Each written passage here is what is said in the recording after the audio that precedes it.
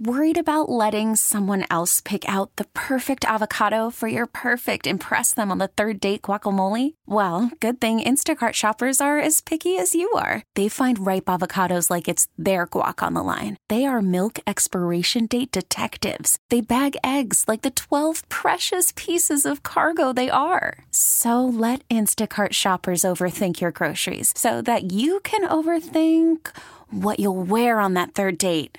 Download the Instacart app to get free delivery on your first 3 orders while supplies last. Minimum $10 per order. Additional terms apply. This episode is brought to you by Progressive Insurance. Whether you love true crime or comedy, celebrity interviews or news, you call the shots on what's in your podcast queue. And guess what? Now you can call them on your auto insurance too with the Name Your Price tool from Progressive. It works just the way it sounds. You tell Progressive how much you want to pay for car insurance, and they'll show you coverage options that fit your budget. Get your quote today at Progressive.com to join the over 28 million drivers who trust Progressive. Progressive Casualty Insurance Company and Affiliates. Price and coverage match limited by state law. KMOX at your service. Welcome to the St. Louis Composting Garden Hotline. Now, Mike Miller on KMOX. Yes, folks, thanks for stopping by. We'll be taking a good gardening stroll shortly, but right now, 314-436-7900 or 1-800-925-1120 with your ideas, questions, comments, or concerns. Alex will be answering the phone. He's producing and pushing all the buttons. And so when you call, all he needs to have is your first name and where you're calling from. He could care less what you're calling about. No, he really cares about this. And Mr. Kelly, before you take off. Yes. Yes, sir. I don't know how you guys decide what's the news, but I think something that should be the news is the broken coffee pot at the Kelly house. Yeah, I mentioned that on the air earlier, actually, because Really? Sue called the other day, and she's like, "Oh, I broke one of our coffee pots. We cold brew it, so we try to have like a pot and a half at all times, just because you get nervous when you get low on coffee. But anyway, so she broke one of them, and she called me and said, "Yeah, I broke the coffee pot," and I said, "All right, you're grounded 2 weeks," and then all of a sudden, she goes over to the internet, and there are ads for coffee pots. Wow. Yeah. What kind of coffee do you drink? We get it from Trader Joe's, and then there's a couple of coffee roasters around where we live that we pick up some special stuff from there once in a while. Fancy smancy stuff? Yeah, it's pretty nice. Yeah. But we put it, you set it in the thing and let it sit for at least 8 hours, and so you don't, it's not hot, it's cold. Or room temperature.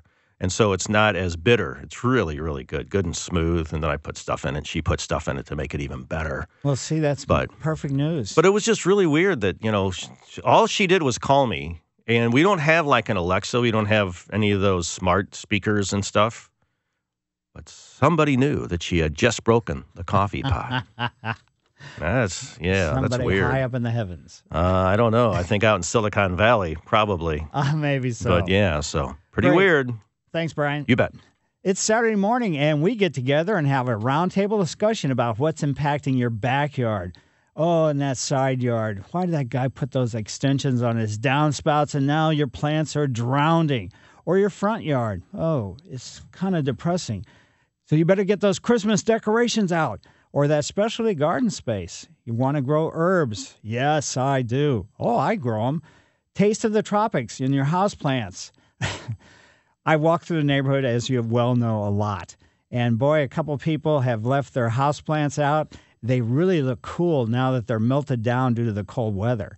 So, wonder why they did that. Anyway, sometimes, I know the pots get too heavy and people just kind of, that's the way it goes. But then they got to get rid of the pot anyway because the weight is from the potting mix or the potting soil, not exactly the plant. And should you be shearing or pruning? How about those bugs or diseases or whatever do you need to be concerned about? And the information I share with you, my thoughts, hopefully will help you orchestrate and solidify your options, with the final judgment always going to be on your shoulders. And by the way, this is your show, and I appreciate you inviting me into your home car or wherever you happen to be listening. And another very important player, as I said before, is Alex. Alex is producing today, so he answers the phone. And we don't have any phone calls yet. I'm starting to get short of breath. I'm Mike Miller, by the way. I've been hosting a garden hotline since 1994. Wow, that was in the last century.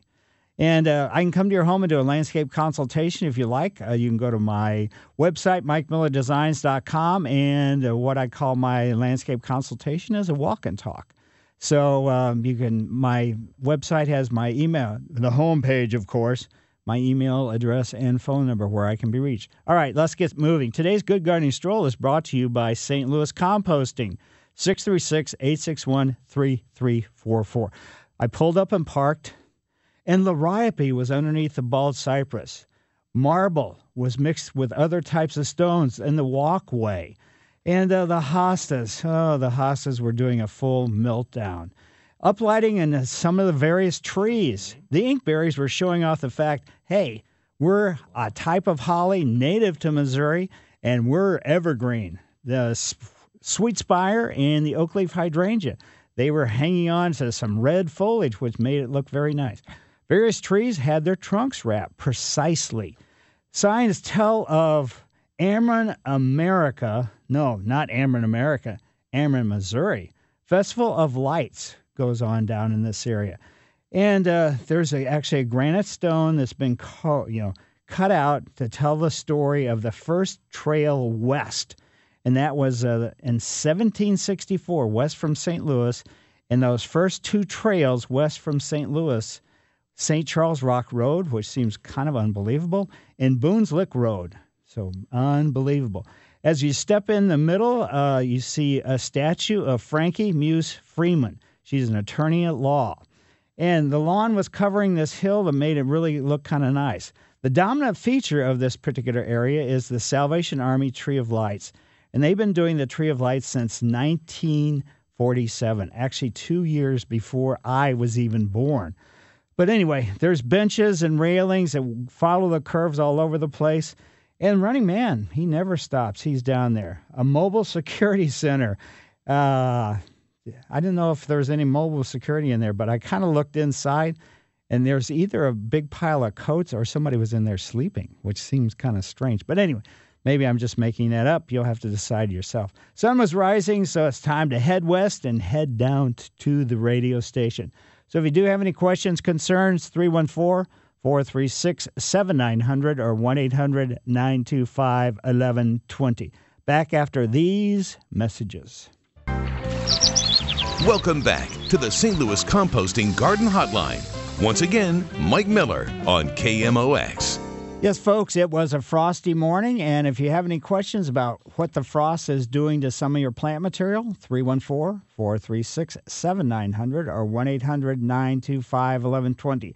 First caller of the day is Sally, and she's calling from Creve Coeur. Hi, Sally. Hi, good morning. Hi. I have a question about my hostas. I have lots and lots of them, and in the past, this time of year or so, I go out and cut them down and rake up the leaves and get rid of those. Is that the right thing to do, or should I just leave them? I heard you talking last week, I think, about slugs that like to eat the hosta leaves this time of year, and I would like to avoid, the slugs. So, I mean, I've never had any problem doing what I just said I did by cutting the leaves off and getting rid of them. Right. But is that the right thing to do, good, bad, or indifferent? Well, the slugs are not eating the hosta leaves this time of year. They eat them earlier in the year, but what they do is they winter over on the underside of the hosta leaf. So as a hosta leaf melts down due to the cold, then the slug has a blanket over it. So it actually offers protection. So no, you're doing exactly what you should be doing. Okay, great. Thanks so much. Sure. Mm-hmm. And that's, with most of the perennials, except for the fall bloomers, the asters and mums and things like that, cutting the foliage off is always to the advantage of the plant material from a standpoint of disease and insects both. So thanks, Sally. And now let's go to Kevin's yard. Hi, Kevin. Hello? Hi. Hi. I got some saplings during the spring, some white pine and some pin oaks, and I put them in some 2-gallon buckets, and I watered them during the summer, and then I planted them in the fall. Mm-hmm. A couple of my white pines have gone brown or dead looking, and I wanted to know, is there a chance they still may survive and have regrowth? No. So once those needles have turned brown, they're a goner. So in other words, they didn't get acclimated to the pots you were growing them in or any, and growing pines here is difficult anyway, and especially pine seedlings or saplings is what you had. So it's going to be a real difficult circumstance to try to do that.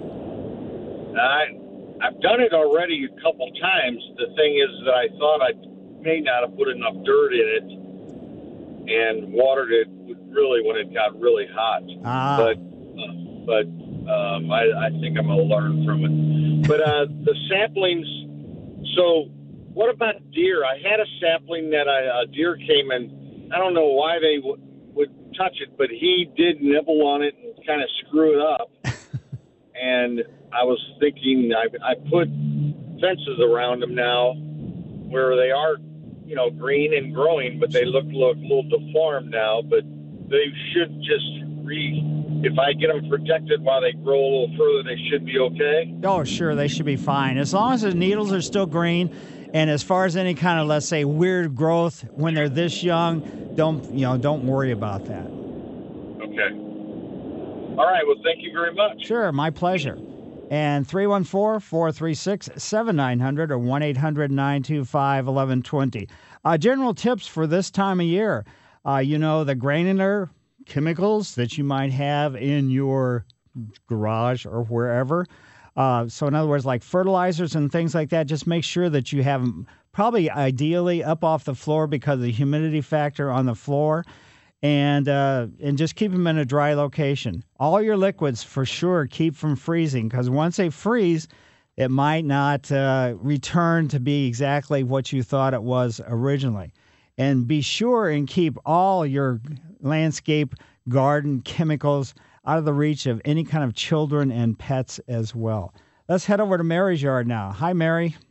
Hi. I had a question. I kind of did an impulse buy yesterday and bought a small Alberta spruce, and I think it's labeled correctly, and it's in like an 8-inch pot. I don't know.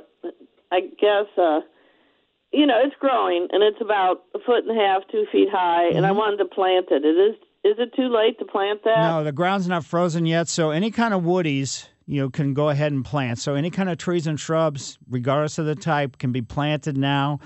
Perennials and ground covers and things like that, I'd kind of say it might be a little bit too late for doing that, but your woodies should be fine. Just make sure you dig the hole. And until I plant it, I'm going to try to plant it tomorrow, but Can I leave it just out? It's in kind of a metal pot with holes at the bottom, drainage holes, and, it's just a small tree. Right. No, that's fine. So just make sure it has the drainage holes. And when you dig the hole 3 times the diameter of the pot, so in other words, that's how big the root ball probably is, but only about 80% as deep. So in other words, the top of the root ball should be above the surrounding ground, and then put a couple inches of mulch over the top of the root ball. Right. The instructions say it should be level with the ground, but I know you always say it should be a little bit above the ground level. Because the way our soil can settle, if you get a depression around it, especially with any kind of evergreen like Alberta spruce or pines or anything like that whatsoever, the depression where water could sit, it can drown it, and that would be it. Okay, so just plant it, water it in pretty good, and I was going to throw a little potting soil or amend the soil a little bit with something, as I'm planting it. Yeah, probably peat moss would be better. Oh, really? Yeah. Okay. I don't have any peat moss, but what about, all right. Some of the potting soil's got some stuff in it, but yeah, if your potting soil has some peat moss in it, what you're trying to do is you're trying to create a slightly acidic soil because that's, these plants are native to areas that the soil is acidic from generations of needles falling and everything else. Oh, okay. All right. And now he said it was a slow grower. So is that true? He said they grow really slow. Very slow, and it's going to be what it is a natural genetic hybrid, let's say. And what it was is ultimately as they get really mature, which you can see them, some of the bigger mature ones, you'll start to see regular kind of spruce branches come off the actual trunk. But that's going to okay. be generations. I mean, not generations, but a long time from now. Uh-huh. Okay. All right. And is a west light okay for it? Yeah. West afternoon light. Yeah, and just don't put it too close to your house, because if you have a side it gets no sun, then that side will ultimately lose all its needles. Oh, okay. So you want it a little bit away from the house. Right. Okay. All right. Well, thanks a lot. I appreciate the advice every week. I listen to the show, and I really like it. So great. Thanks a lot. Well, thanks for having me on your show. I greatly appreciate it. Have a good day. Bye. Yes. And if you still have any bulbs, those daffodils, tulips, crocus, or anything else, you still got an opportunity to get them in the ground if you get it done pretty soon. If you don't get it in, what you can do is put them in pots, in potting mixes, and bring them in, let them stay outside, like say in your garage, if it's cool, for 4 to 6 weeks, and then bring them inside, water. You're going to generally water them about once every couple weeks while they're in the garage. Once you bring them inside, put them in a sunny location, and that's called forcing the bulbs. So let's head over to Dan's yard now. Hi, Dan. Hi, Mike. I had a question about whether it's too late to put down Winter Guard fertilizer. It's 32010. I would say yes. 32 is, that's nitrogen. That potentially can cause a surge of growth. And with our weather the way it is, Mr. Kelly was saying that this upcoming week it's going to get up into the upper 50s. So the fertilizer down could cause, be absorbed by your lawn pretty quickly, and then it could cause a surge of growth. And if we have 2 weeks from now a super cold snap, then that could be problematic. So I would say not to do it if I was you. All right. I appreciate your information. Thank you very much. Sure, my pleasure. And 314-436-7900 or 1-800-925-1120. Remember, if you're growing azaleas, rhododendrons, or any broadleaf evergreens, they need an acidic soil, just like all the evergreens need an acidic soil. Well, not all of them. There's a few that don't, but the majority of them do. So when you do put any mulch down, make sure that your mulch has an acidic quality to it. If it doesn't, it could be problematic. And if you're pruning your hollies, which I don't agree with doing this time of year, but anyway, you could actually use those, your holly for holiday decorations inside your house. So they'll last longer if you keep them in cooler temperatures. So what does that mean? Leave them outside on the plant. Then they'll really look good. So just use your imagination. And let's see, we got another call coming. Alex is putting in. Virginia, how are you today?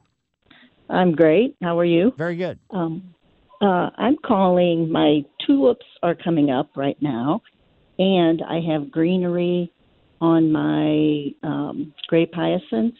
Should I cut that greenery down, and what should I do with the tulips that are coming up? Yeah, that's surprising. The tulips, it sounds like they weren't planted at the correct depth. The grape hyacinths will have green foliage virtually all through the wintertime. And then in the springtime, when they start to flower, then that foliage will die. But the tulips, pushing up foliage this time of year, that's a little bit unusual. Okay, because like I said, should I cover them with more soil? It may be not to the advantage of the tulips, just in general. I would say my tendency would be just to leave them alone. Whatever happens, happens. So, but you have to know that foliage on those tulips is going to get cold, get winter burn to it. So the foliage is not going to look very good in the springtime. Okay. Well, I have like one that looks like it's almost like a bulb, and the other ones are just barely like peeking through. And that's what I thought maybe if I put more soil on top and maybe put some leaves or something. Yeah, my tendency would be put mulch versus soil. Okay. Great. Thank you so much. Sure, my pleasure. Bye. Yeah, that's really surprising because, your tulips, basically any bulb that you plant in the fall, just visually measure the diameter of the bulb and then put it about 3 or 4 times that depth the diameter times 3 or 4. That's how deep they should be planted. And, of course, a well-drained soil. So let's get another call in. Let's go over to John's yard. Hi, John. Hi, Mike. Hi. Hey, I just brought in my canna bulbs, and I heard you talk about forcing the bulbs. I just wanted to see what the best things to do over the winter to maintain the canna bulbs, and then should I start them indoors before I take them out in the spring? Well, you can start them indoors. You don't need to. But don't start them too early because then you're probably going to feel pressure to get them into the ground. And if the ground is going to be cold in the springtime, so to put them in the ground outside when the ground is cold, then it's going to more or less, let's say, stop any kind of growth until the ground does warm up. And as far as winterizing, I just shake all the soil off my cannas. I have mine are planted in pots, a couple in the ground, and then I just put them in paper bags. And the cannas I actually just store in my garage. The elephant ears and the dahlias and a few of the others, let's say more snazzy type bulbs or tubers, I bring those inside and put them in the basement. Okay, and do you have to spritz them every once in a while, or you just let them dry out as much as they dry out? Yeah, just leave them alone. And just, check them every so often, and because there may be a tendency where they could possibly rot. And then if you have any that feel soft, then get rid of those immediately because you don't want the rot to be moving on to, let's say, others that are not infected by this rotting circumstance. Sure. And then if you leave them in the garage, how cold can your garage get and they'll still be okay? Whatever cold. My garage is not heated, so I just make sure that they're not on the floor. I have like wooden pallets that I set a bunch of different junk on, but I put them in paper bags on these wooden pallets so they're up off the floor. Okay. Great. Thanks a lot, man. Sure. My pleasure. Mike Miller, KMOX Garden Hotline, back after these messages. Welcome back to the St. Louis Composting Garden Hotline. Once again, Mike Miller on KMOX. Yes, folks, just remember, if you do have houseplants, cold tap water could shock the plant root system, so let the water warm up a little bit before you water your plants with it. So just keep that in mind. Also, where you place your houseplants, regardless of what type they are, even in ones that are from the desert, really hot, keep them away from the heating vents of your furnace. Speaking of heating vents, I'm always curious. Heat always rises, and this has nothing to do with anything. I'm just going to make it quick. But I wonder why we don't have the heating vents from the furnace closer to the floor so all the heat doesn't go up to the ceiling. Luckily, we have ceiling fans. But anyway, let's head over to Richard's house. Hi, Richard. Yes. Yeah, go ahead. Yeah, Don Miller. Hey, really appreciate your program. I'm first time caller. About 3 years ago, we were over at the Botanical Gardens, and I purchased on clearance a plant called Cola, C-O-L-A, and it says a tree, but it's about 3 or 4 foot tall now, doing well, but it looks bushy. Do you know anything about that tree? No, I don't. Cola, C-O-L-E? No, C-O-L-A. Cola tree. No, yeah. I don't know that one. I'm sure it's tropical. It's a houseplant, correct? Well, no, I have it outside, and it looks almost like an evergreen to a degree, or something like that. I was just wondering about, we're moving, and I may want to transplant that, and I want to know what I would have to do there. So, but yeah, I love the plant. I mean, it's just gorgeous, and it's done really well.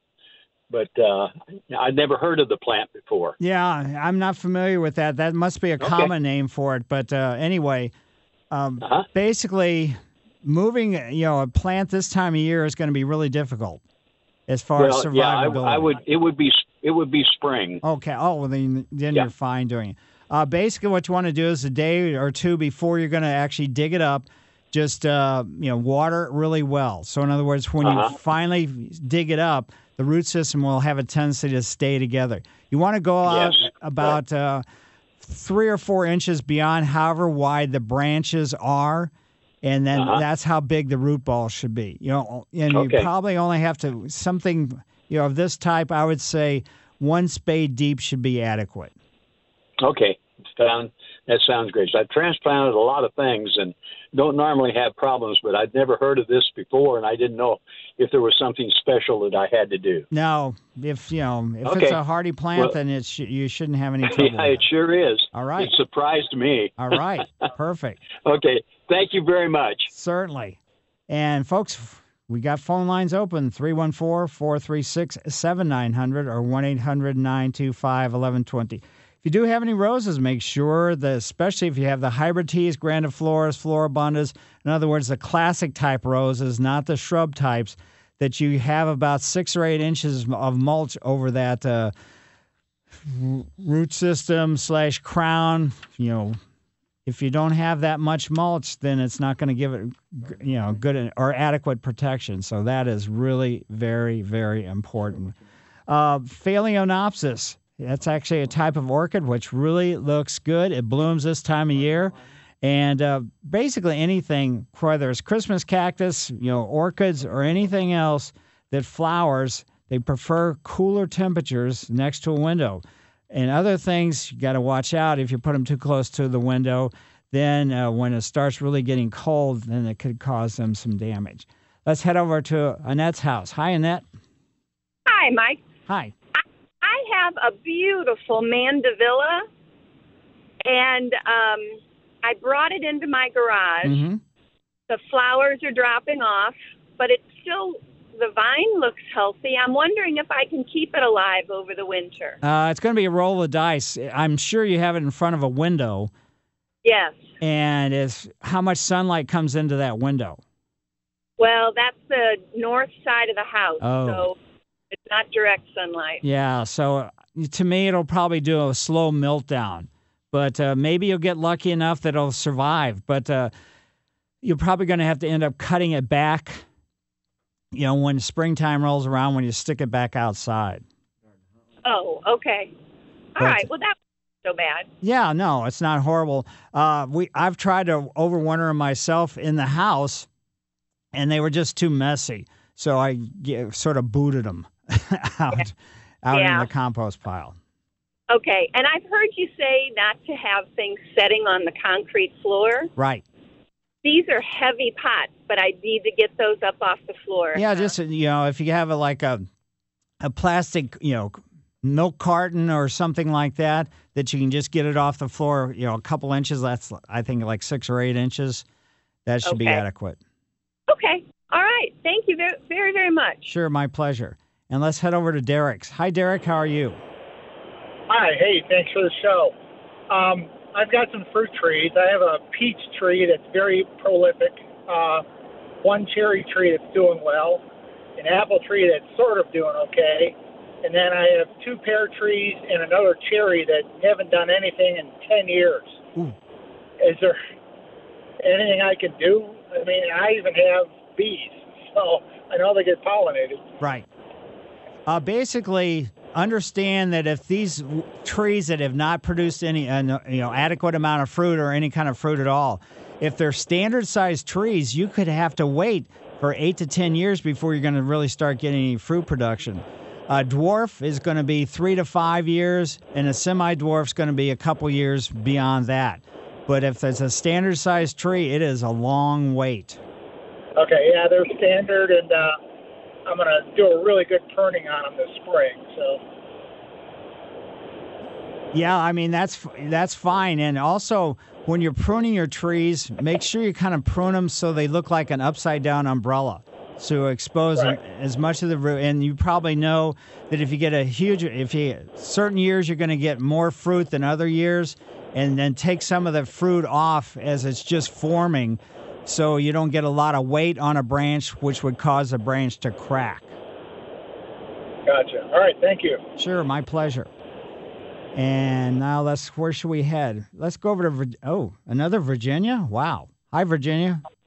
Hello. Hi. Hi. Hello. Yes, go ahead. Yes. We moved into a new house and some stuff came up. It's like some kind of a grass, but it must be a perennial. And I don't know what I'm supposed to do with it. So what makes you think it's a perennial? because it came when we moved in. I didn't see anything there on the ground, and in the springtime, these things just came up. And did they flower at all, or were... Some in the back flowered, but the others didn't. Boy, it's tough, to sort of give you advice. I would say my advice would be just to leave everything alone if it seems to be working on its own and it doesn't need any help. Now, there could be things that are not real, that have grass-like blades that are not technically grasses, like liriope, which is lily turf or monkey grass, which produces a blue flower in the fall. So, no, we don't have anything like that. Okay. I don't think. So just regular type of usually like an Aztec grass. Yeah, that's tough. I would my tendency, if it's not really overly aggressive and invasive or anything like that, is just to kind of leave it alone if you like it. It doesn't spread. So, well, that's perfect. So it's just a clump grower.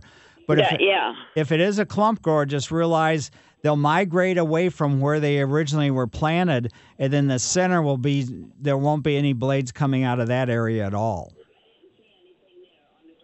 Well, the blades come out the center. So, okay, well, it might be, again, it's tough to know without seeing it what kind, what grass this is. But the ornamental grasses generally don't like fertilizer. They don't need a whole lot of extra watering or anything like that. Again, I would just... That's true. That's true about it, yeah. I would just leave them alone. Yeah, well, what about the grass? Isn't it going to die off, and then do I cut off the dead grass in the spring? Or? No, you can cut it off. It depends. Some people cut it off going into wintertime because they don't like to see the brown blades. And depending upon the type of grass, they could start shattering, and then you could see the blades all over your yard.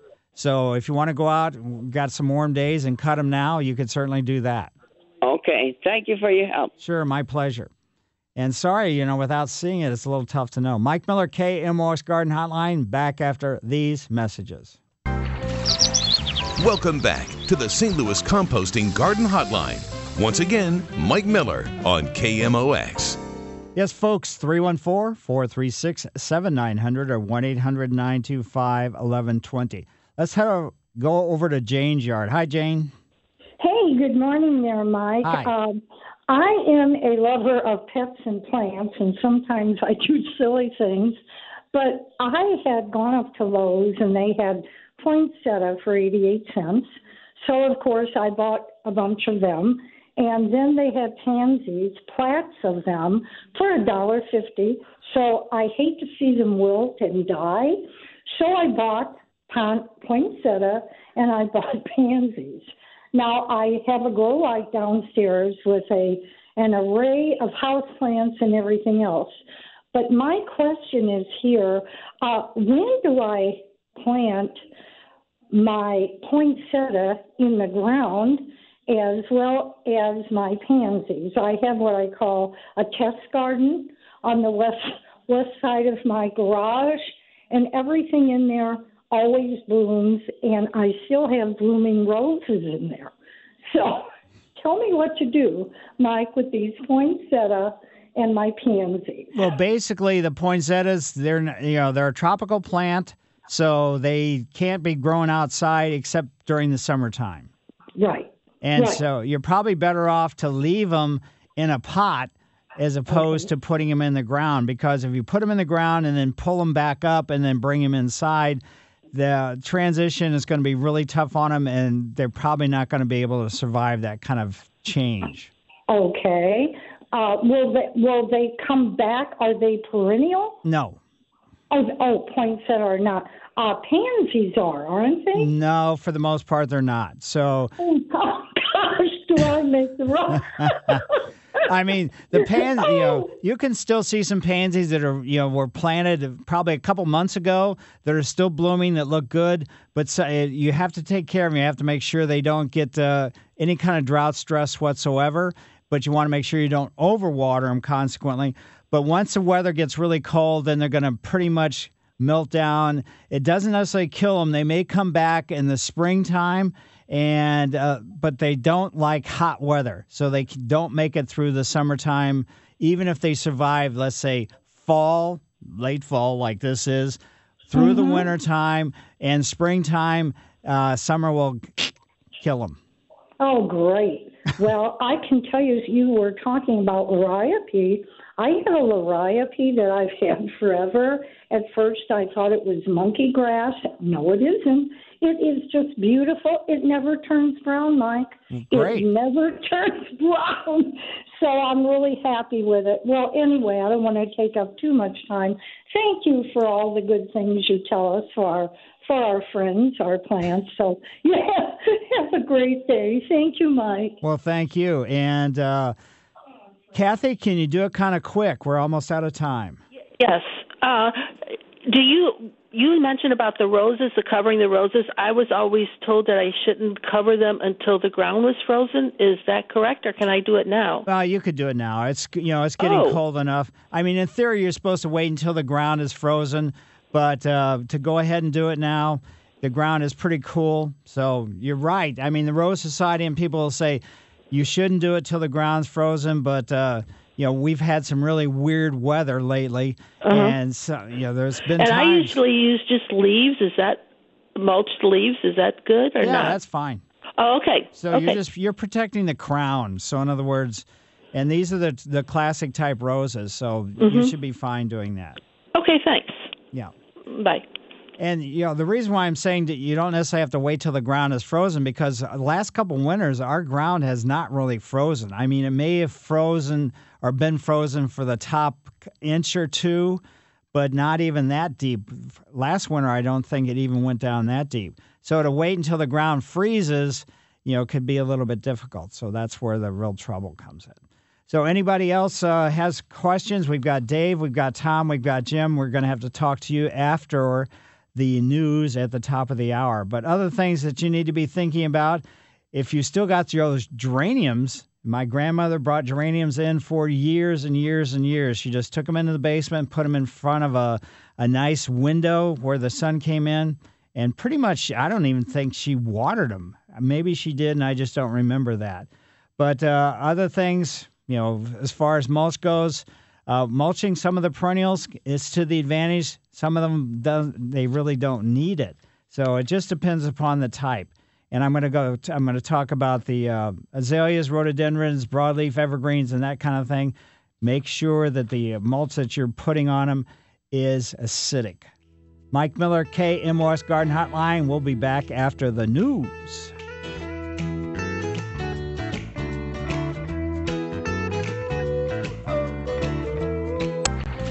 KMOX and your service. Welcome to the St. Louis Composting Garden Hotline. Now, Mike Miller on KMOX. Yes, folks, it is the tip of the trowel hour, and I'll be giving the tip of the trowel shortly. But right now, you can call 314-436-7900 or 1-800-925-1120 with your ideas, questions, concerns, or comments. And Mr. Kelly, before you take off, you're off next week. I am. I'm off from tomorrow through next weekend. Wow. Yeah. So what are you going to do? Just kind of hang out. The weather sounds pretty nice midweek. Probably go out and play a little more in the yard. I could always do some digging. Got some things to do to get ready for next spring already. So that's why Sue's listening this morning, taking notes. So you can tell us what we need to do while I'm on vacation. So it's really kind of up to you. Or you need to do things that are fun. Oh, I will. I'm thinking about maybe just packing the car up and we'll drive around for like 3 hours and then come back home and pretend we went somewhere. Yeah. And look at a video or something? I already do that. We just got a 4K TV about a year ago, and some of the programs on there are spectacular. The scenery's spectacular. And I'll sit there and watch it and pause it and go, just stare at it. Oh, look, there's water. There's mountains. Just crave it. So that's about as good as it gets. No bluffs? Well, I got a bluff 100 yards down the road, so probably go down there at some point, yes, and look over the bluff. And it's pretty, too, yeah. I'll bet. So great. Well, enjoy. I will see you in a couple weeks. Yes, perfect. And, folks, thanks for having me on your show. We're here to discuss plant selection, caring for, ups and downs and all-arounds related to annuals, bulbs, edibles, ground covers, house plants, lawns, perennials, roses, trees, shrubs, vines, or water gardens. And I'll share my thoughts, but please remember my answers, comments, and opinions is not the only garden path to take, but strictly offered for you to consider. Alex is running everything, and there's actually an intern here, too. I think she's interning to take over the garden hotline. Yeah, kind of snuck her in here saying, oh, she's here to watch Alex and everything else. No, she's here to take over the show. If I'm not here next week, you'll never know. Anyway, I spend my week doing landscape consulting and weekends sometimes too. You can go to my website, MikeMillerDesigns.com, and homepage, there's my email address and phone number. I'll share 40-plus years of experience related to plant material. Started off in school in California, came back and worked at the Botanical Garden in the late 70s and early 80s. So anyway, Tip of the Trowel is a special recognition for an individual group or a situation that's made an impression on me and is brought to you by St. Louis Composting, 636-861-3344. I think I gave the Tip of the Trowel last week to the people that some of the people are doing such a fantastic job with seasonal decorations. I cannot believe, what kind of thought and everything else. And right now, if people are still doing it, I've seen people up on the roofs hanging over more or less the gutters and doing the clippings and everything else. I'm more down to earth. I don't, put too much onto the house. But anyway, there has been some, not the inflatable stuff's okay. And I mean, there is so much of it inflatable. There was even actually a dragon with flapping wings. This is an inflatable, which had a stocking hat on, and he had a candy cane in his mouth. So it's just getting totally wild and crazy. So anyway, Tip of the Trowel goes out to everybody who entertains with those seasonal decorations this time of year. I mean, Halloween was fantastic, but Christmas seems like it's getting a little bit even more over the top. So Tip of the Trowel goes out to everybody that spent their time doing that. So let's get a couple calls in before we take a break. Let's go to Tom's yard. Hi, Tom. Hi, Mike. Hi. Can you hear me? Yes. Hey, listen, we've got a house plant that my wife got from her mom. This thing's got to be over 40 years old. We're not sure what it is. I mean, my wife seems to think it's some type of a shamrock plant. What it's got like these stems about 5 inches tall, and then you got the green leaf that has like 4 clover leaves on it. But what's cool about it is at nighttime they close like an umbrella. And then in daytime, they open up, and it's a really cool-looking plant, and I hate to lose it.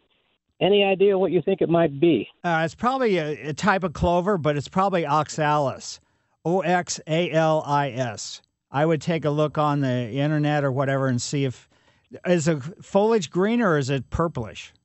It's green. Yeah. Green tops. So, I mean, there can be purple or green both, but just look at oxalis and see if that's what it sounds like to me. Okay, very good. Thank you, sir. Certainly. My pleasure. And now Let's go over to Dave. And Dave lives in South County. Hi, Dave. Good morning, Mike. Thanks so much for your program. 2 questions. First one on the right time to trim back a knockout rose bush. It's about 4.5 feet tall. I usually cut it back to, maybe 1.5 feet. Is that the right time right now? And the other question is on Chinese maple. I've got one that's about 10 feet high on the corner of the house, and it's starting to butt up against the gutter. I want to trim it back a little bit, not very much. What would you recommend there? Well, ideally with the, any of the maples prefer to be pruned in the summertime because of sap flow, but you can, tree services and everything else, they'll prune them during the wintertime. So you can prune your Japanese maple basically now if you want to get it out and make sure the branches are not scratching your gutter or causing problems from that standpoint. I was going to take it back about maybe 10 inches or a foot on this one part. Just make sure make sure you don't leave a stub. So in other words, if you cut it back 10 inches or however far you're going to cut it back, and there's a 6-inch stub left, cut that stub all the way back, to where it intersects with the next biggest branch that it's growing out of. Okay, very good. And how about the knockout rose bush? Is now the time, or in the past I've waited a little bit further into the winter before I trim it back? Well, it's personal choice as much as anything. Personally, I like to wait until I come out of wintertime, so sometime around Valentine's Day or Ides of March before the new growth begins. Okay. So, as long as it's not overgrowing their sidewalk where people are walking down your sidewalk are going to have the thorns scratch them or tear their clothes or whatever it happens to be. No, that's not the problem. Okay, very good. Mike, thanks so much. I appreciate it. Sure, my pleasure. And let's go over to Ann's yard. Hi, Ann. Hi, Mike. Hi. I have an area between my garage and sidewalk that's about 35 feet long and maybe 3 feet wide, and I want to amend the soil. It's never really been done, and I want to replant it. I was going to St. Louis Compost and see if they recommended something for that. Is this a good time of the year to do it? I want it to be ready for spring. Absolutely. This is a perfect time to do it because, I mean, the weather's cool. You can get out there and get the soil all ready and blended together. And then when spring rolls around, if you've decided what you want to put in this space, perfect. It's an eastern exposure. I was thinking maybe black-eyed Susans and daisies and coneflowers just because I like them. Sounds spectacular. Okay. And I have another question. Sugar Creek Nursery always sends out emails with neat plants. And in September, they had a miniature rose featured. And I called to see if that could be used as a house plant. And they weren't sure. But they said, go ahead and try it and let them know. So I did, and I have it in a southern exposure window. And so far, it's lost quite a few leaves, but it is regrowing leaves. Do you think I'm going to have success with this? It's going to be really iffy. So my guess is it may survive 1 year. I'm assuming you're going to put it outside during the summertime and then bring it back inside. But for the most part, they're not really hardy, as a house plant. Okay, well, it'll be fun to watch it. Oh, yeah, absolutely. I mean, that doesn't mean that you couldn't have success. It's just for the most part, they just don't, they don't like it inside. Mm-hmm. Okay, thank you. Sure. Yeah, because, miniature roses are really roses. They grow outside. So. But good luck with that. Thank you. Sure. Mike Miller, KMOX Garden Hotline, back after these messages. Welcome back to the St. Louis Composting Garden Hotline. Once again, Mike Miller on KMOX. Yes, folks, phone lines are open, 314-436-7900 or 1-800-925-1120. Let's head down to Imperial and go into Emma's yard. Hi, Emma. Hi, Mike. Hi. My name is Emma. This year I planted a pumpkin, and it was ready in August. It was too early. So this year, I'm wondering when I should plant cantaloupe and watermelon for next year. Basically, production-wise, it depends upon the variety as much as anything. But you want to plant them about 3 to 4 months ahead of the time where you want them. So probably with the cantaloupes and with the watermelons, you're probably going to plant the seed sometime in the 1st of May or so. Thank you. Yeah, Thank you, Mike. Yeah, if you put them in the ground too early, then it's not necessarily they're going to produce fruit early. It just means they may not produce at all. If you put them in too late, then that's going to be the same circumstance. So thanks, Emma. And now let's head over to Jones. Hi, Joan. Hi, Mike. Early October, I planted 4 azaleas in a dogwood, and now the plumber has dug up my yard for the lateral line and dug all my stuff up. So, well, they did it a nice job, but now I'm like, do I just dig a hole and stick them anywhere and then replant them where I want them in the spring? If it's going to be in the area that they have dug up, I would say you're going to have to improve that soil before you replant them in that spot. My tendency would be to get to your favorite garden center and see if they have any black plastic nursery pots and put them in pots and then sink those with a potting mix, not a potting soil, and then drop those pots into holes into the ground and then grow them in the pots for a year or so until you can get that soil in that area improved again. Okay. Yeah, it's not going to be easy. No, and they dug up a cistern while they were down there. Whoa! Wow. Yeah. So, all right. Well, thank you so much. Sure. Yeah, it's Bye. it's just easy to for them to acclimate because they're relatively new back into the pot rather than trying to put them in the ground someplace. And to put them in the ground in a temporary location just by themselves, not inside of a pot, then that transition back, because I don't want to say they're somewhat marginally hardy, but that's really what they are. And now let's go over and see what's going on with Al. Al, how are you today? I'm great, Mr. Miller. How are you? Thank you for taking my call. Sure. I have a question about mating grass. When is the best time to prune it back, and how far back should I prune it? Basically, with the maiden grass, the miscanthus, you can cut it back at any time. Some people like to cut it back now. They put a bungee cord around it and take a hedge trimmer, depending upon how big the clump is, and just cut it off at about 8 to 10 inches. And just, you could do it now. If you don't, what's going to happen during the wintertime, as the winter winds and the cold weather and everything, all those blades are going to just sort of break off and end up who knows where in your landscape. So cut it off 8 to 10 inches from the ground? Yes, cut it right. Okay. All righty. That's all I needed. Thanks for your help. Sure, my pleasure. Yeah, with the miscanthus and maiden grass are a clump grower, so what's going to happen is you're going to see new blades coming out on the perimeter, and the center of it, as it matures, will no longer be putting out any blades. So let's go now to Brian's yard. Hi, Brian. I got a question and a comment. I've got some rather tall white oaks in the back of my yard, and I've been having problems with the root system, getting in the sewer lines and plugging them up, and I've had to have professionals come out and dig them up and stuff like that. Am I assumed correctly that the root system of a tree is as long as the height of the tree? Not necessarily, not depth-wise. I mean, perimeter-wise, it could be, but usually they're not going to. Usually, as far as the anchoring roots, that has nothing to do with the height. But perimeter-wise, the root system, the feeder roots, that's where absorption of nutrients and moisture are. They go, probably somewhat beyond the drip line of the trees, the extension of the branches. Right.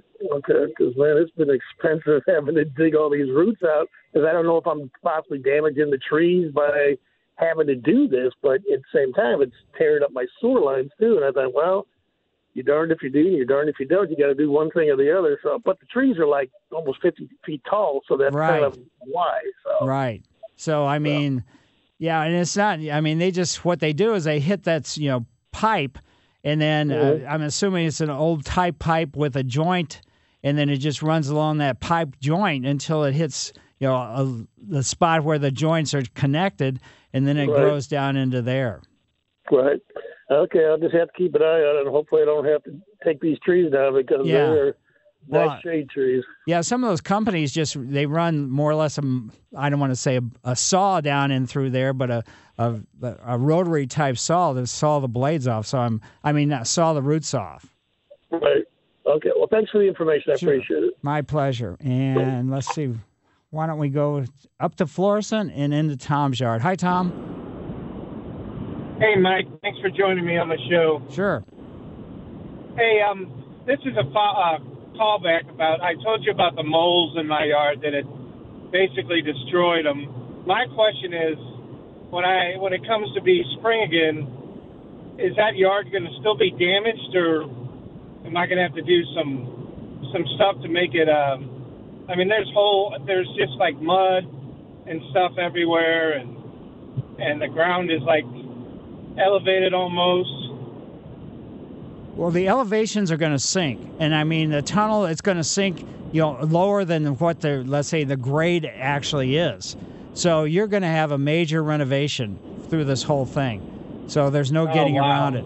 And so don't just try to get something to fill where the trenches, with mold tunnels have sunk.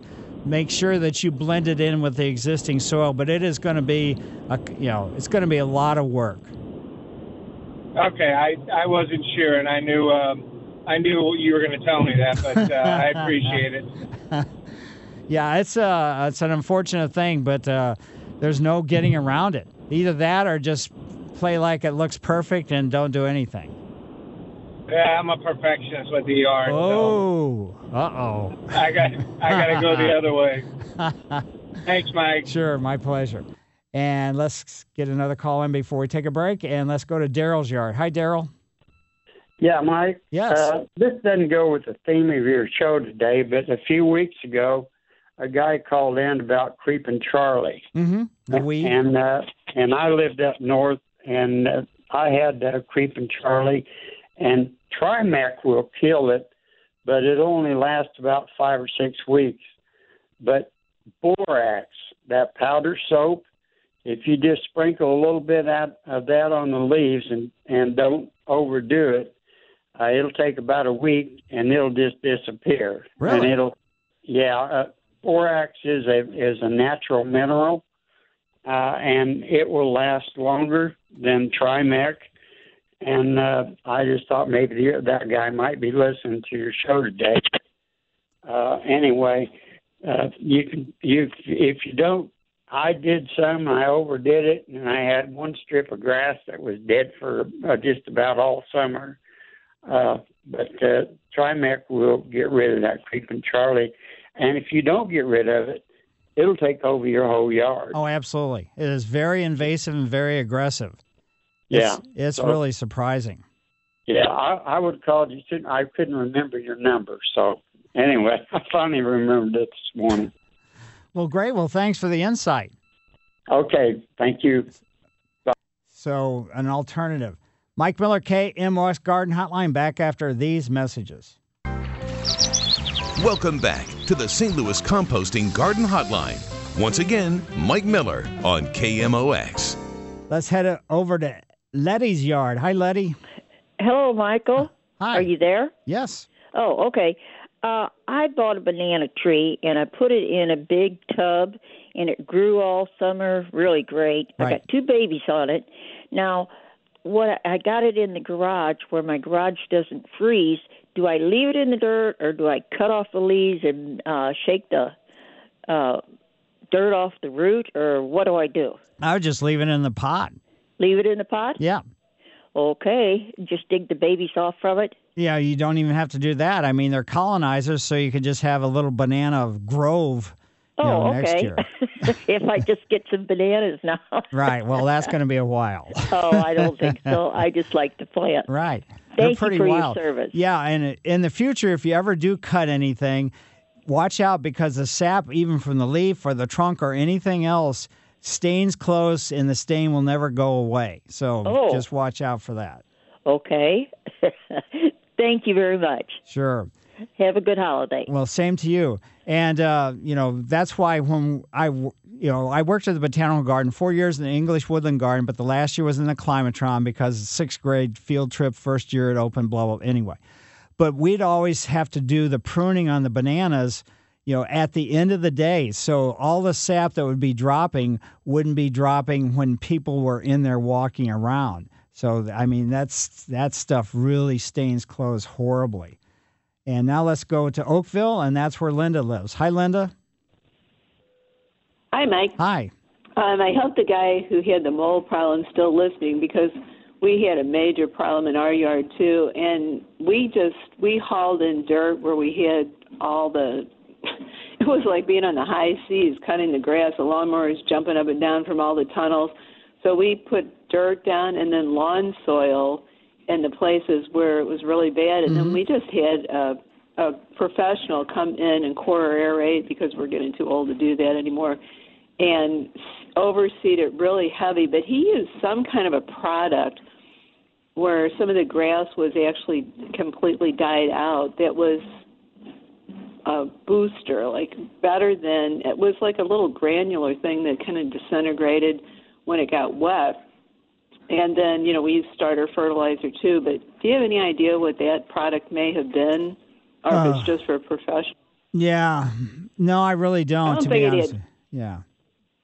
Was, really worked, like all the areas where the moles had killed out the grass too, came back beautifully. But, just that core aerating really helped, and the heavy seeding. Right. So I think that, he does have a lot of work ahead, but our yard came back and it looked terrible in August. I mean, the moles had just put tunnels all over the front yard, and the backyard was even worse. So. Yeah, no, I don't know what that, what the product was that, that he would be putting down to give it a boost, because generally, without a soil test, the boost, I don't know if that's going to be just, a one-shot deal, or if that actually improves the, let's say, melts down in the soil like a fertilizer, and parts of like the phosphorus and potassium of the fertilizer stay in the soil for a couple years. And the nitrogen only stays for a couple days, which is the first number on the bag. But the boost, no guess. And then I wanted to ask, too, I bought a little rosemary tree, and it's about, I guess it's about 18 inches tall. Mm-hmm. It's shaped like a little Christmas tree. Right. Do you know how often I would want to water that? I have it in a saucer, like in a sunny window. I have it elevated so it's not down. The roots wouldn't be down in the water all the time. It's up on a little platform, and then I'm putting water around it for some humidity. But how often would it be best in the wintertime to water that? I'm trying to keep it nice until spring. It's actually for my son and daughter-in-law for their patio. Well, basically, I grow rosemary trees every year. And probably I water, what I do is I lift the pot initially after I water it once just to feel the weight. And then I wait until it gets very, very light. So herbs just in general, whether they're, like we're talking about right now, really don't like to be overwatered. If you overwater, it's going to be horrible. So the tendency would be to underwater. So my thinking is probably once every 2 weeks plus. That would be, when you would water it. Maybe even a little bit longer than that. Maybe, as the days are getting shorter and shorter and shorter, and the temperatures are getting colder and colder, I keep mine right in a window that faces actually east. Probably initially, when I first got it a couple weeks ago, I was watering every 2 weeks, and then I'm going to add another week to that. And then probably by the time we get in mid to late January, it's probably going to be about once a month until new growth starts. And when you water it, how much water do you give it? You're giving it pretty much, or just a little bit? No, what I do is I water till it runs through the pot and out, through the drainage holes. And then, that's pretty much it. So I soak it, but no water sits around it. Okay. Any food or just plain water? Yeah, no fertilizer. Definitely not this time of year. Okay, I've never actually fertilized. I've got another rosemary we got down at the botanical garden. It was tiny, and my granddaughter and I planted it in a larger pot. I've actually never fertilized it. Should it ever be fertilized? I mean, that's you one can fertilize. Yeah, maybe once or twice a year at the most during the active growth season. But for the most part, herbs just in general don't like fertilizer. They don't like a lot of water either. Yes, I knew that. Okay, thank you very much. Sure. Have a great holiday. Yep. Christmas. And now let's go from Linda's yard over to Joe's yard. Hi, Joe. Mike, I got evergreen stuff here, abrevieties and some other big evergreen trees and bushes. Should they be watered during the winter, like when it's warm enough to do so? Only if we have an extended period, a drought period. So in other words, like if there was like 3 or 4 weeks where we had no rainfall, no snow, no ice, nothing at all, then it probably wouldn't hurt to water them. But other than that, no, they don't need it. And now these ornamental pears, of course, they're in dormancy, I guess. You don't water those during the winter, do you? No, for the most part, the way our weather is, there's never really an extended period of drought. In the wintertime, there's not dehydration of the soil nearly as much as there is in the heat of the summertime. So, during the winter, not too many different things need to have any kind of, let's say, additional irrigation. Okay, Mike, one more quick one. Got some leftover grass seed. Should I leave that outside or bring it in during the winter? No, you can leave it out in your garage. Just to make sure you don't have it sitting on the floor or anything where potentially it could get damp. And just realize that the older the seed is, the percentage that's going to germinate goes down. Okay. Thanks, Mike. Sure, my pleasure. Bye. And now let's see. Let's go to Mary Ann's yard. Hi, Mary Ann. Hi. Can you hear me okay? Yes. Oh, okay. 3 things. I have a beautiful bush blue indigo, and I divided it. I took it out of the ground in the fall and cut it in 2. And is that the thing to do, or will it work? It's going to be iffy. So yeah, that's what I thought. The temperature's right. And then, do I need to fertilize my strawberries ever? Yes, when they start actively growing in the springtime, you definitely fertilize them. And use an organic, low analysis fertilizer. Don't use anything where Okay, organic low.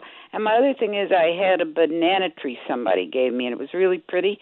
And I dug it out and wrapped it up and put it in a shed. Will that be enough for it? You don't know. Yeah, if it's not getting any light, it should be okay. So I cut it was beautiful, but this year I cut the top off. It's I just want to regrow it. Yeah, it should be okay, just so it doesn't freeze. But right. A lot of people dig them up out of the ground and take them and just put them in the basement in some dark spots and cover them up. I could do that too. Yeah. Okay. Sounds good. Thank you very much. Sure, my pleasure. Okay, bye-bye. 314-436-7900 or 1-800-925-1120. Back after these messages. Welcome back to the St. Louis Composting Garden Hotline. Once again, Mike Miller on KMOX. Yes, folks, we've got some phone lines open, 314-436-7900 or 1-800-925-1120. Let's head over to Chris's yard. Hi, Chris.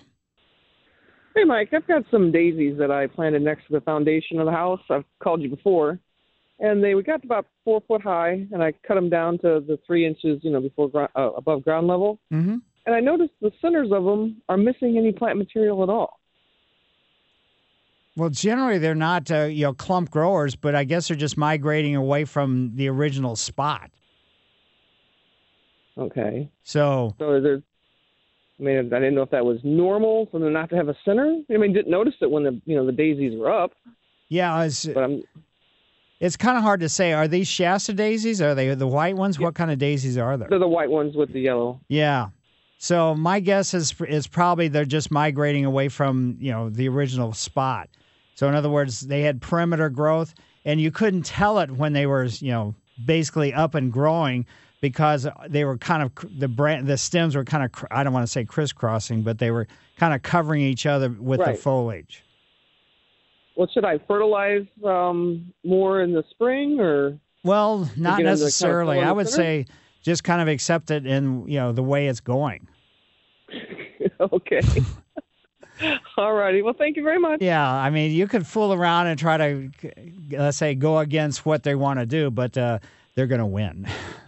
But they do need to be fertilized in the spring, correct? Yes, definitely. Okay. Thank you very much. Yep. Fertilize, all-purpose fertilizer for plant materials, flowering plant material, and, probably once a month starting in May, let's say probably late April, May, June, July, and then no fertilizer after that. Let's head over to Kenny's yard. Hi, Kenny. Hello, can you hear me? Yes. Okay, quick question on you. I want to run something by you.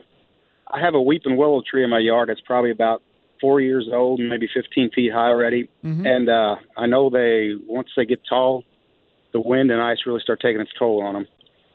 And I was wondering what you thought about maybe getting to some of the branches and maybe putting a small chain around them just to keep the wind and the ice from pulling them down whenever the branches start getting bigger. Do you think that might be a solution? Probably not with willows. If it was with other type trees, let's say a lot of times larger oaks and and maples and things are cabled, with cable lines between them to keep the trees from splitting during ice storms. But with the oak trees, I don't think you're going to be able to do anything at all that's going to make any difference. And they really don't start, let's say falling apart until they get pretty old, like at about 12 to 15 years old. That's when it starts happening because they have a relatively short life. Yeah. Yeah, they're great trees up until then, but then they can get ugly pretty quick. Yes, that's very true. Okay, well, I just thought I'd run it by you and see what you thought, but it sounds like I might be doing a lot of stuff for nothing. So, Yeah, but anyway, I appreciate your show, and thank you. Well, great. Well, thanks for having me on your show. Let's head over to Carol's yard. Hi, Carol. Hi. Hi. I have a question about magnolia tree. Mm-hmm. Never had any luck planting the seeds before, so I was wondering when is the best time to plant them, and do you plant them in a pot or what? Well, I've never grown magnolias from the seed, so I don't even know if you could have success with that. But if you want to try it, go ahead and just get some potting mix for starting plant material, and then just put them, plant them in that potting mix, and then set the pots outside and see what happens. Not outside, let's say on a deck or anything, but sink them in a hole in a garden space. And but starting from seed, I don't know. It may work, but and if it does, that's great. That's fantastic. Also, are we talking about the evergreen magnolia? Are we talking about let's say the star magnolia, the saucer magnolia? Do you know Well, which? I can just tell you the seeds are red, and the tree came from Arkansas. Ah. So do you know if it's one that has, let's say, the more or less green leaves that stay in the wintertime? Yes, they do. Okay. So the chances of those seeds are even less than some of the other ones, but the magnolias from seed is going to be iffy at best. But you might have success with it. That doesn't mean you can't have success. It's just generally that's not going to be the case. All right. Well, thank you so much. Sure. My pleasure. Bye-bye. Yeah, and thanks to everybody for calling in. Greatly appreciate it. And boy, what a fantastic day. As I look out, there's not a cloud in the sky or anything else, and there's wind is not even blowing. So get out and enjoy. I mean, it's just a totally wild, crazy time of year. As I look out the window here at KMOX, we're looking out behind the Soldiers Memorial, that park space, and a lot of the oak trees and things like that are holding on to the leaves. And surprisingly, I'm surprised. Surprisingly, I'm surprised. But so a lot of the maple trees are holding on to the leaves, and I don't remember that historically happening. I mean, it does happen somewhat, but there's one oak that's probably maybe 5 or 6 stories high, and it must have a huge amount of leaves. And speaking of leaves, living across the street from Christie Park on the northeast corner, the southwest winds blow them into my yard. So when I get off today and head home, one of the things I'm going to be doing is raking leaves and then putting them in the yard waste dumpster. It is, it's only the start, because you can kind of see them migrating in our direction. There's areas that don't have any leaves in them at all, but they're headed on my way, not just my way, all of us neighbors. But I'll tell you, it's worth, living someplace where you can look out over a park, even though you get a lot of leaves. But other things to just watch out for, just in general, is just those cool season annual weeds and cool season, perennial weeds too. If you can get out there and on a day like this do some digging, you don't mind doing that, it would be to the advantage of your lawn or your perennial bed space. Mike Miller, KMOX Garden Hotline. See you next week. This episode is brought to you by Progressive Insurance. Whether you love true crime or comedy, celebrity interviews or news, you call the shots on what's in your podcast queue. And guess what? Now you can call them on your auto insurance too, with the Name Your Price tool from Progressive. It works just the way it sounds. You tell Progressive how much you want to pay for car insurance, and they'll show you coverage options that fit your budget.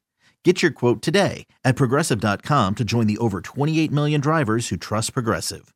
Progressive Casualty Insurance Company and Affiliates. Price and coverage match limited by state law.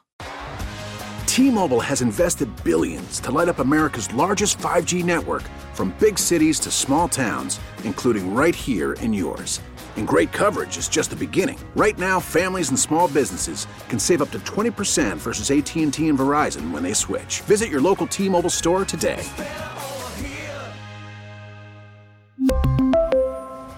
Plan savings with 3 lines of T-Mobile Essentials versus comparable available plans. Plan features and taxes and fees may vary.